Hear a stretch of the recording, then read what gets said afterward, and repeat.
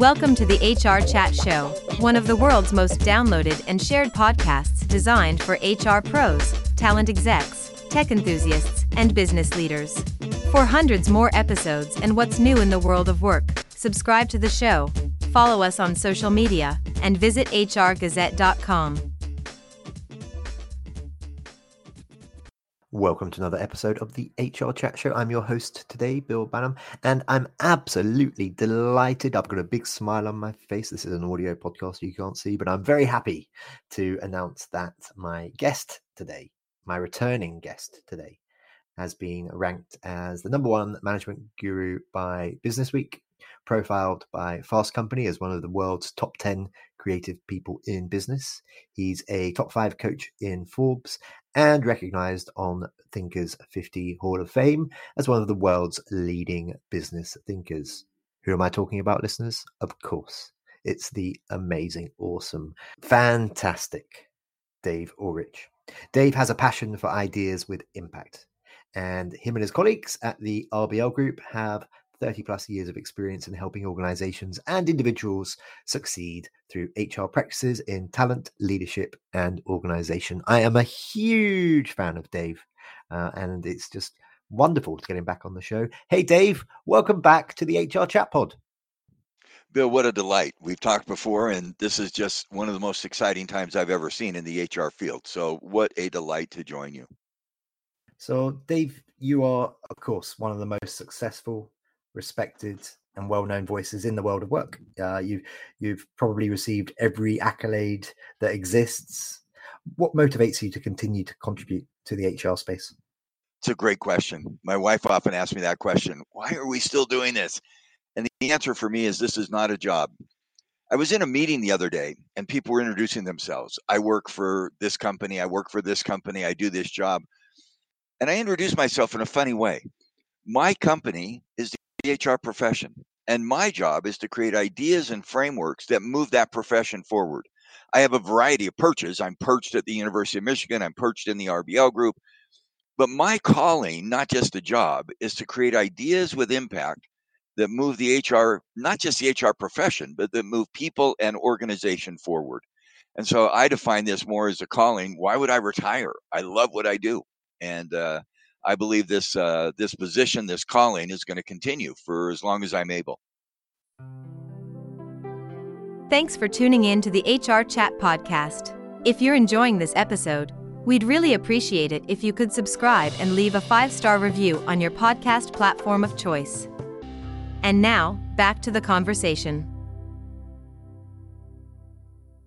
I was recently a co-host of one of the Disrupt HR events in London, UK, and I got chatting to someone about what I do, and they said, "Oh, who have you interviewed?" And your name, of course, came up, and they said, "Wow, he's Mr. HR," and I was like, "Yeah, he is."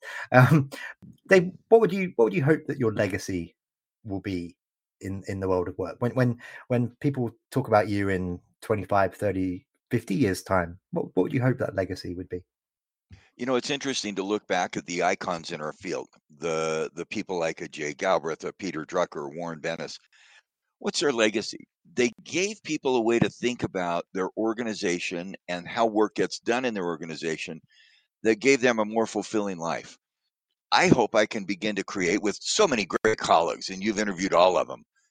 How do you think about organizations in a way that helps that organizational setting create a way of life that allow people to prosper and thrive?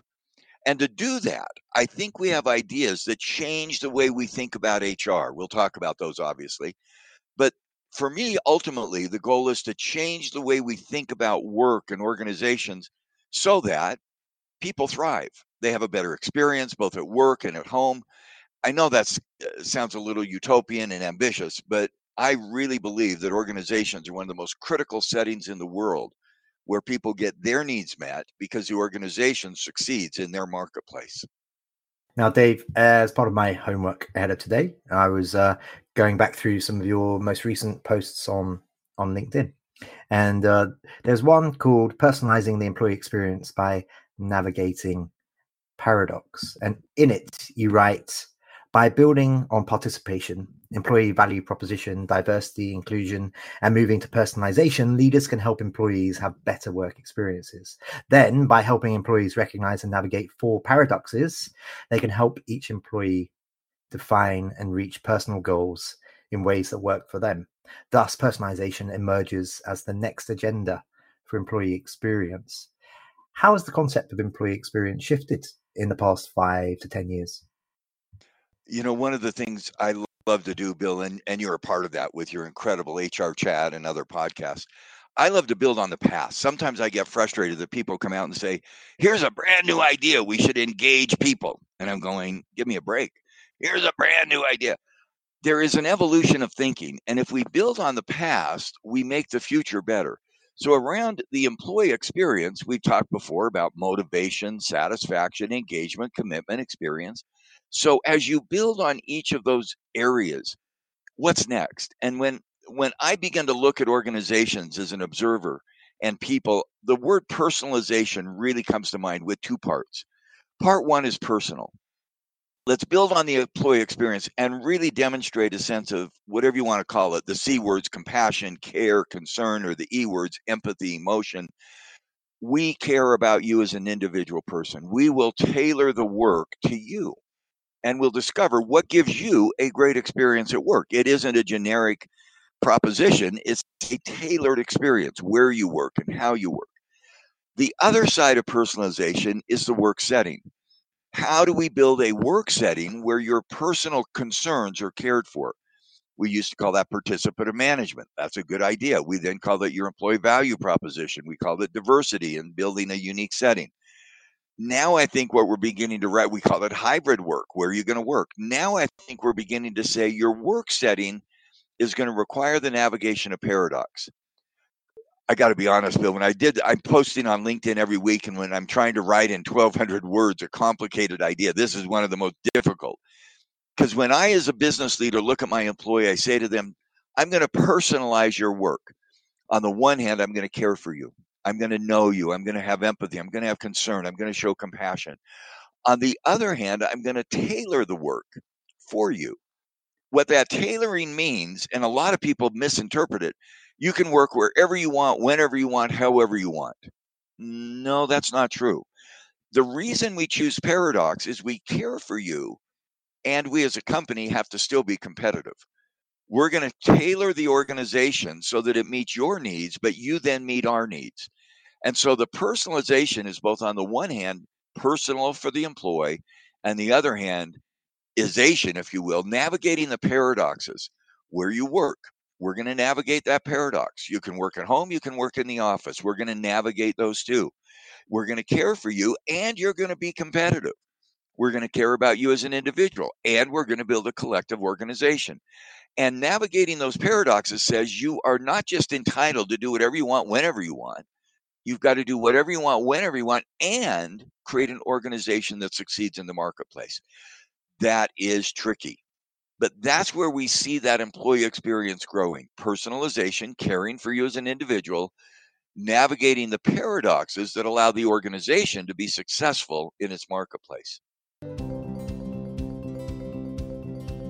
Once in a while, an event series is born that shakes things up, it makes you think differently, and it leaves you inspired. That event is Disrupt HR.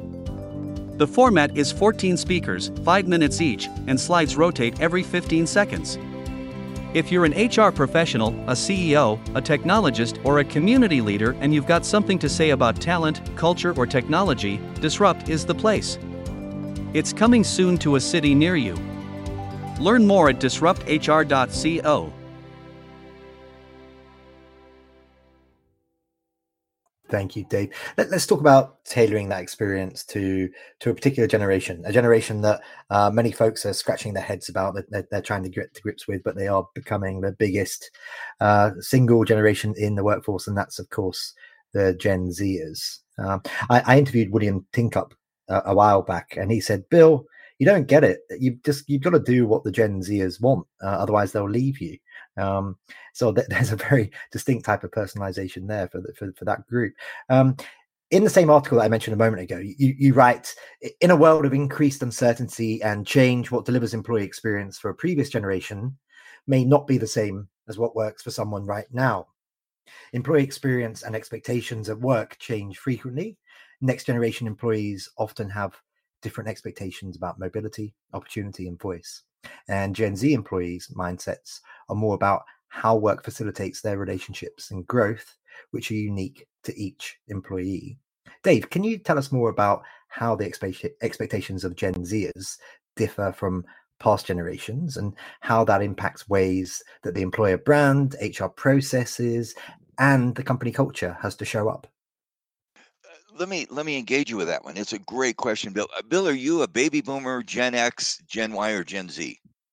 I'm going to use a trendy term. I'm a Xennial. I'm a millennial, but I was born in the early 80s. So you're a Gen X or a Gen Y, I guess. You know, I'm a baby boomer, so I'm old. Do you like autonomy at work? I personally thrive on autonomy. So Absolutely. do I. I'm a baby boomer. Do you like work that gives you opportunity to learn and to grow? I see where we're going with this. Absolutely, I do, Dave. Yes. Here's the point. Why people work is not necessarily new. I think people get all excited about baby boomers, Gen X, Gen Y, Gen Z. By the way, most people avoid Gen X, and sadly, those born between 64 and 82, we forget about them. But the why of work is not that different. Believe, I want meaning at work. Become, I want to learn, I want to grow. Belong, I want to be part of a community. The fundamentals of why we work are often very similar. In my generation, we messed up universities in the 60s and 70s. We messed up housing markets in the 80s. We loved innovation. We loved change. I was the generation with people with long hair. I don't know if you had long hair at a point in time or a beard and a mustache, and maybe you still do. It's interesting. I think sometimes when we think about people, there are some fundamental needs: believe, become, belong, that are transcendent. But how we work differs. I'm going to ask a very simple question. Did your father have the same job for most of his career, or your mother? Yeah, absolutely. My father did have the same job for most of his career. So did my father. He worked for the government. He built campgrounds, was a forest ranger, worked for civil service. Will your children, you have a 3-year-old, will he have likely the same job for, and again, he's not yet quite gotten into the workforce, but when he does get into the workforce as a proud dad, what's the probability he'll have the same job? He's a few years off yet, Dave. But my hope would be that he'll move around. He'll have new experiences. He'll become more well-rounded. Yeah, let me make the point in a very, very simple way. Why people work is much the same. It's been the same forever. We want to believe, we want meaning, we want to become, we want to learn, we want to grow, we want to belong, we want to feel part of a community, we want to be safe. Those are the 4 B's: be safe, believe, become, and belong. How we go about work is going to change. I have 3 children who are, I don't know what they are. I guess they're millennials. They're not going to have the same job. They're going to work remotely. They're going to work through technology. We're going to personalize their work relationship. Their children and your son will grow. For them, technology is just another extension of their life. I have a 3-year-old grandson. He grabs my phone and flips through it and finds the music he wants to listen to. Amazing. He did that before he could speak. Technology is an enabler for them. It's a tool for me. It's part of their identity. Where you work, how you approach work. I think we're going to see all the issues of how we work different. What does that mean for a business leader? Back to personalization. Part A of personalization: treat people with care, respect, compassion, empathy. The B part of personalization is tailor the work to their needs. Next generation, paradox. Do you want to work at home? Absolutely. Here's the paradox. If you spend your time working remotely and working at home, that's going to have a paradox. You're not as likely to be promoted into a senior management position. Management through technology is not as likely. You can live with that paradox. Do you want to be remote? Do you want to be in a company that builds community and become a part of the management team? You make a choice. We will build a job that works for you as long as you produce. You can't do whatever you want, whenever you want, however you want. You've got to produce something that creates value for a customer. One of the takeaways I have, and it's the same takeaway, the boundaries of work in my life and perhaps in your life were space. I get up in the morning, I go to my office, I sit in my office, work, community, building, whatever it is, and I go home. You define work as a place. Now work is no longer a place, but there is a boundary. And the boundary of work is the shared commitment to serving a customer. I've got to get that in soon before we lose our time, because without, and so my comment to an employee today is, yes, we're going to give you the basics: be safe, believe, become, and belong. Absolutely. And now we're going to help you find wherever you want to work the way to use your gifts, your talents, your skills, so that a customer is benefited by your work today. Dave, before we hit record today, you asked me a question. It was along the lines of what are the key topics at the moment? What are the most popular topics that you're seeing and influencing the downloads and such on the podcast? And of course, I answered that one of the main ones is how generative AI and large or deep language models are shaking things up in the world of work. At a recent Disrupt HR event, we had 12 speakers. 6 or 7 of those were talking about AI and its impact on the world of work in different ways.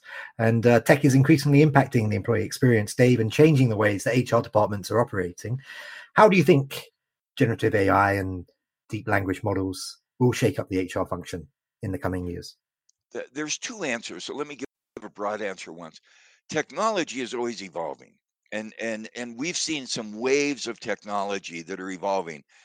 One wave is technology allows us to do things more efficiently.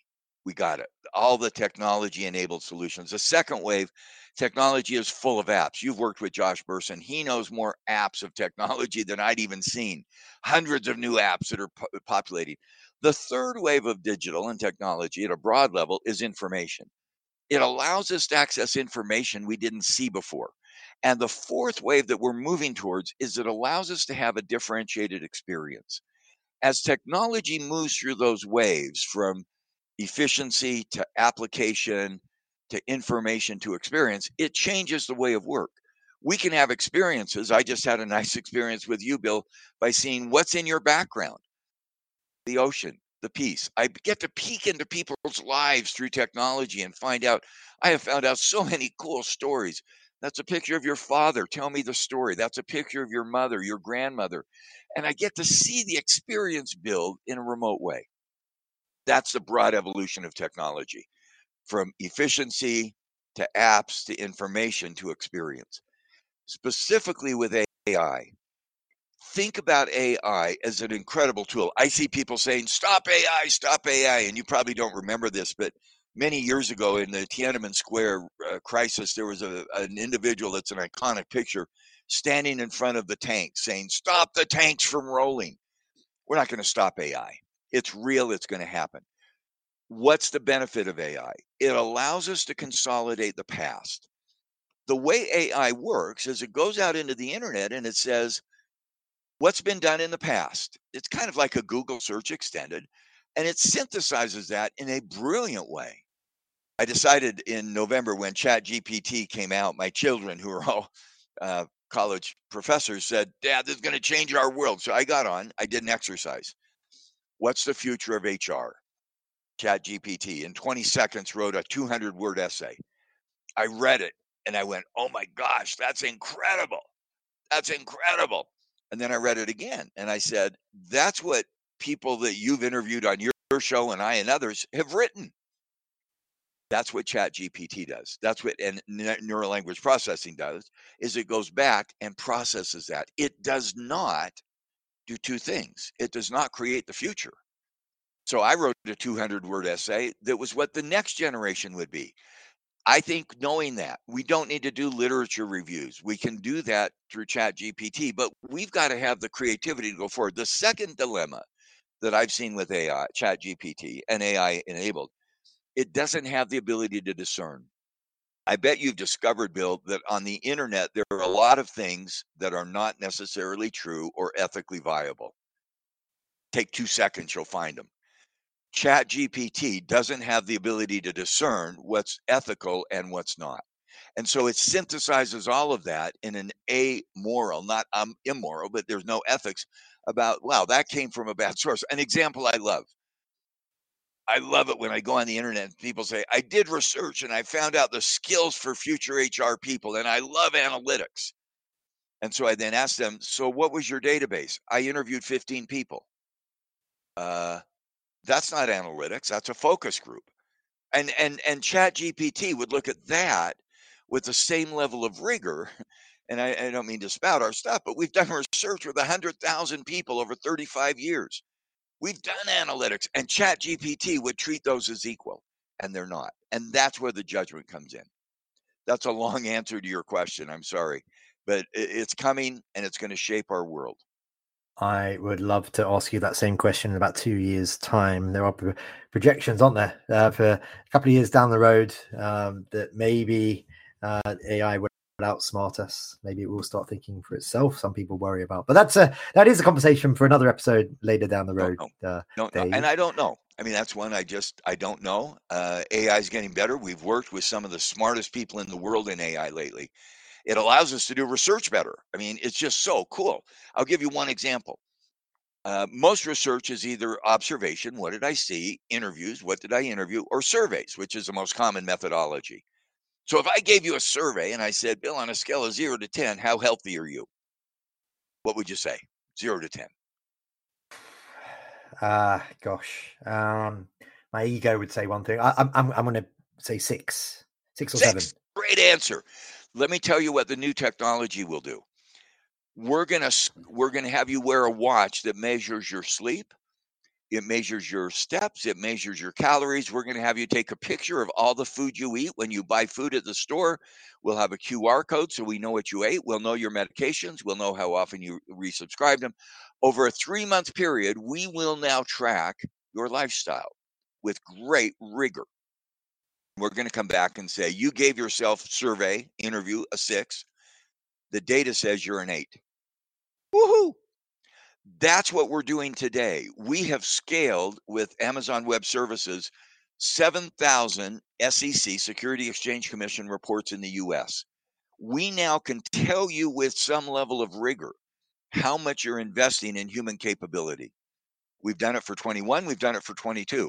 We don't need to go in and do a survey. We know what you've disclosed if you've disclosed accurately. That, Bill, is going to change the way we do research. Research is not just what did I think.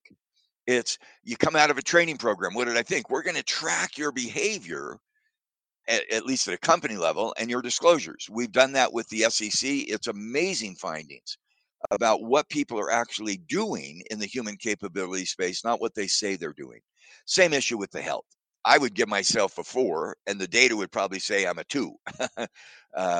But that's what we're starting to see with this new technology that allows us to do data and information much more effectively. And Dave, that takes us to the end of this particular interview. I will, of course, be hounding you in the future to come back on. But before we do wrap up for today, Dave, how can our listeners connect with you, learn more about all the cool things that you get up to, learn more about RBL Group and all the other organizations that you're involved with? Before we wrap up, I'm going to make a statement, and I know you've done 600 podcasts, so I am beginning to sense that we are about on the cusp of another evolution or revolutionary step in the HR field. I think we're about to make a major shift. We made a shift from personnel to HR, from HR to human capital. I think we're moving from human capital to human capability, and I see 3 shifts. 1, outside in. It's not enough to do HR inside the company. It's not about employee experience. It's not about our culture. It's not about our stories. It's about how the experience, the culture, the stories shape customers, investors, communities. Shift 2, we're getting more disciplined about human capability. It's not just your people, it's your culture, it's your leadership. And we're beginning to come up with some rigor through the stuff we just talked about. And number 3, and I'm going to get in trouble with this, HR is no longer enough to be trusted to just HR professionals. I see HR becoming the issue for investors. We're spending time with investor relations. We're spending time with CEOs. We're spending time with executives. This set of issues that we're talking about is going to make a shift. We did personnel. We became human resources. We went from human resources to human capital. I think we're now moving to human capability. And I think we're beginning to see that shift outside in through talent organization and leadership, not just talent, and with much more accountability on business leaders. With that in mind, I hope people will follow me. I'm on LinkedIn. I have a newsletter. I think it's called Human Capability Impact. Look me up. I like LinkedIn. I should become an advertisement because a lot of people broadcast. I love LinkedIn with the engagement. Somebody said, who actually makes all those comments? It's me. Typos, bad spelling, but I love the dialogue with people in our field who want to grow and make progress. And Bill, you're one of the icons of that. Thank you for all that you've done. Oh gosh, I don't know about that. I'm in good company often, but I'm still working on building up my brand and helping the community. And yeah, I just want to comment on that before we do wrap up. Actually, I see you comment all the time and interact with people all the time on LinkedIn, and to hear that that's always you, Dave, and it's not some assistant or a bot or whatever it might be. It's just heartwarming, and I think it just goes to show how much you give to the community and how much you care. I've got so much respect for you, Dave. Thank you very much for being my guest today. What an honor, Bill. My honor. Thank you. And listeners, as always, until next time, happy working. Thanks for listening to the HR Chat Show. If you enjoyed this episode, why not subscribe and listen to some of the hundreds of episodes published by HR Gazette? And remember, for what's new in the world of work, subscribe to the show, follow us on social media, and visit hrgazette.com.